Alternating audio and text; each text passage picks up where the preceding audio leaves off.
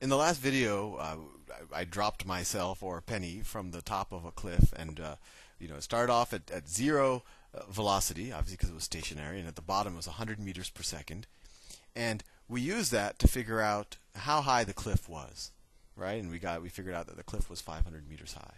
So what I want to do now is let's do that same problem, but let's do it in a general form and see if we can figure out kind of a general formula for a problem like that. So let's say that you have the same thing. Let's say the initial velocity. Well, actually, we're going to keep everything. Let's say you're given the initial velocity. You're given the final velocity. You're given the acceleration. And you want to figure out the distance. So this is what you're given. And you want to figure out the distance. So, doing it the exact same way we did in that last presentation, but now we're just going to explain formulas. We know that the change in distance is equal to the average velocity times, unless we could actually say the change in time, but I'll just say it with time because we always assume that we start time equals 0 times time. Well, we know that the average velocity is what? It's the final velocity plus the initial velocity divided by 2. So that's the average velocity. So let me highlight in the right. This is the same thing as this, and then that times time. Well, what's the time? Well, the time, you can figure out the time by saying, well, we know how fast we're accelerating, and we know the initial and final velocity, so we can figure out how long we had to accelerate that fast to get that change in velocity. Or another way of saying that, probably a simpler way of saying that, is change in velocity, which is the same thing as the final velocity minus the initial velocity, is equal to acceleration times time. Right? Or, if you want to solve for time, you could say the time, right, if I just divide both sides of this equation by a, is equal to Vf minus Vi divided by a. Right? So then we can take that and substitute that into this equation. And remember, this is all change in distance. So you say change in distance is equal to, so the first, this term, let me write this term in yellow. Vf plus Vi over 2. And let me write this term in, I don't know, green. So that's times Vf minus Vi over a. I like this green. I don't know why I don't never use it. And then if we do a little, multiplying of expressions on the top, you might recognize this. This would be Vf squared minus Vi squared, and then you multiply the denominators over 2a. So the change in distance is equal to Vf squared minus Vi squared over 2a. That's exciting. Let me write that over again.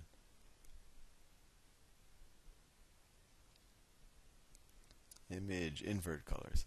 So the change in distance is equal to the Vf squared minus Vi squared divided by the 2 times acceleration. And we could play around with this a little bit. And if we assume that we start at distance is equal to 0, we could just write d here, and that might simplify things. If we multiply both sides by 2a, we get 2a. And I'm just going to switch this to distance. If we assume that we always start at distance is equal to 0, di, or initial distance, is always at point 0. But we could write 2ad, right? I'm just multiplying both sides by 2a, is equal to Vf squared minus Vi squared. Or you could write it as Vf squared is equal to Vi squared plus 2ad. And I don't know what your physics teacher might show you or what's written in your physics book, but one of these variations will show up in your physics book. But the reason why I wanted to show you that previous problem first is I wanted to show you that you could actually figure out these problems without having to always, memorize formulas and resort to the formula. But with that said, it's probably not a bad idea to memorize some form of this formula. Although you should understand how it was derived and when to apply it. So let's with that, now that you have memorized it, or I've shown you that maybe you don't have to memorize it, let's use this. So let's say I have the same cliff, and it has now turned purple, and it's, what did I say it was? Oh, it was 500 meters high, right? It's a 500 meter high cliff. And this time with the penny, instead of just dropping it straight down, I'm going to throw it straight up at, I don't know, let's say positive 30 meters per second. And the positive matters because remember we said negative is down, positive is up. That's just the convention we use. So let's use this formula, which any version of this formula, to figure out. Let's use it to figure out what our final velocity was when we hit the bottom of the ground. Well, this is probably the easiest formula to use because it actually solves for final velocity. So we can say that the final velocity, Vf squared, is equal to the initial velocity squared. So what's our initial velocity? It's plus 30 meters per second, right? So it's 30 meters per second squared plus 2AD. So 2A is the acceleration of gravity, which is minus 10 because it's going down, right? So it's 2, I don't want to run out of space, times minus 10. I'm going to give up the units for a second just so I don't run out of space. 2 times minus 10, and then what's the height? What's the change in distance? Actually, I should be correct about using change in distance because it matters for this problem. Right. So in this case, this is the final distance is equal to minus 500, right?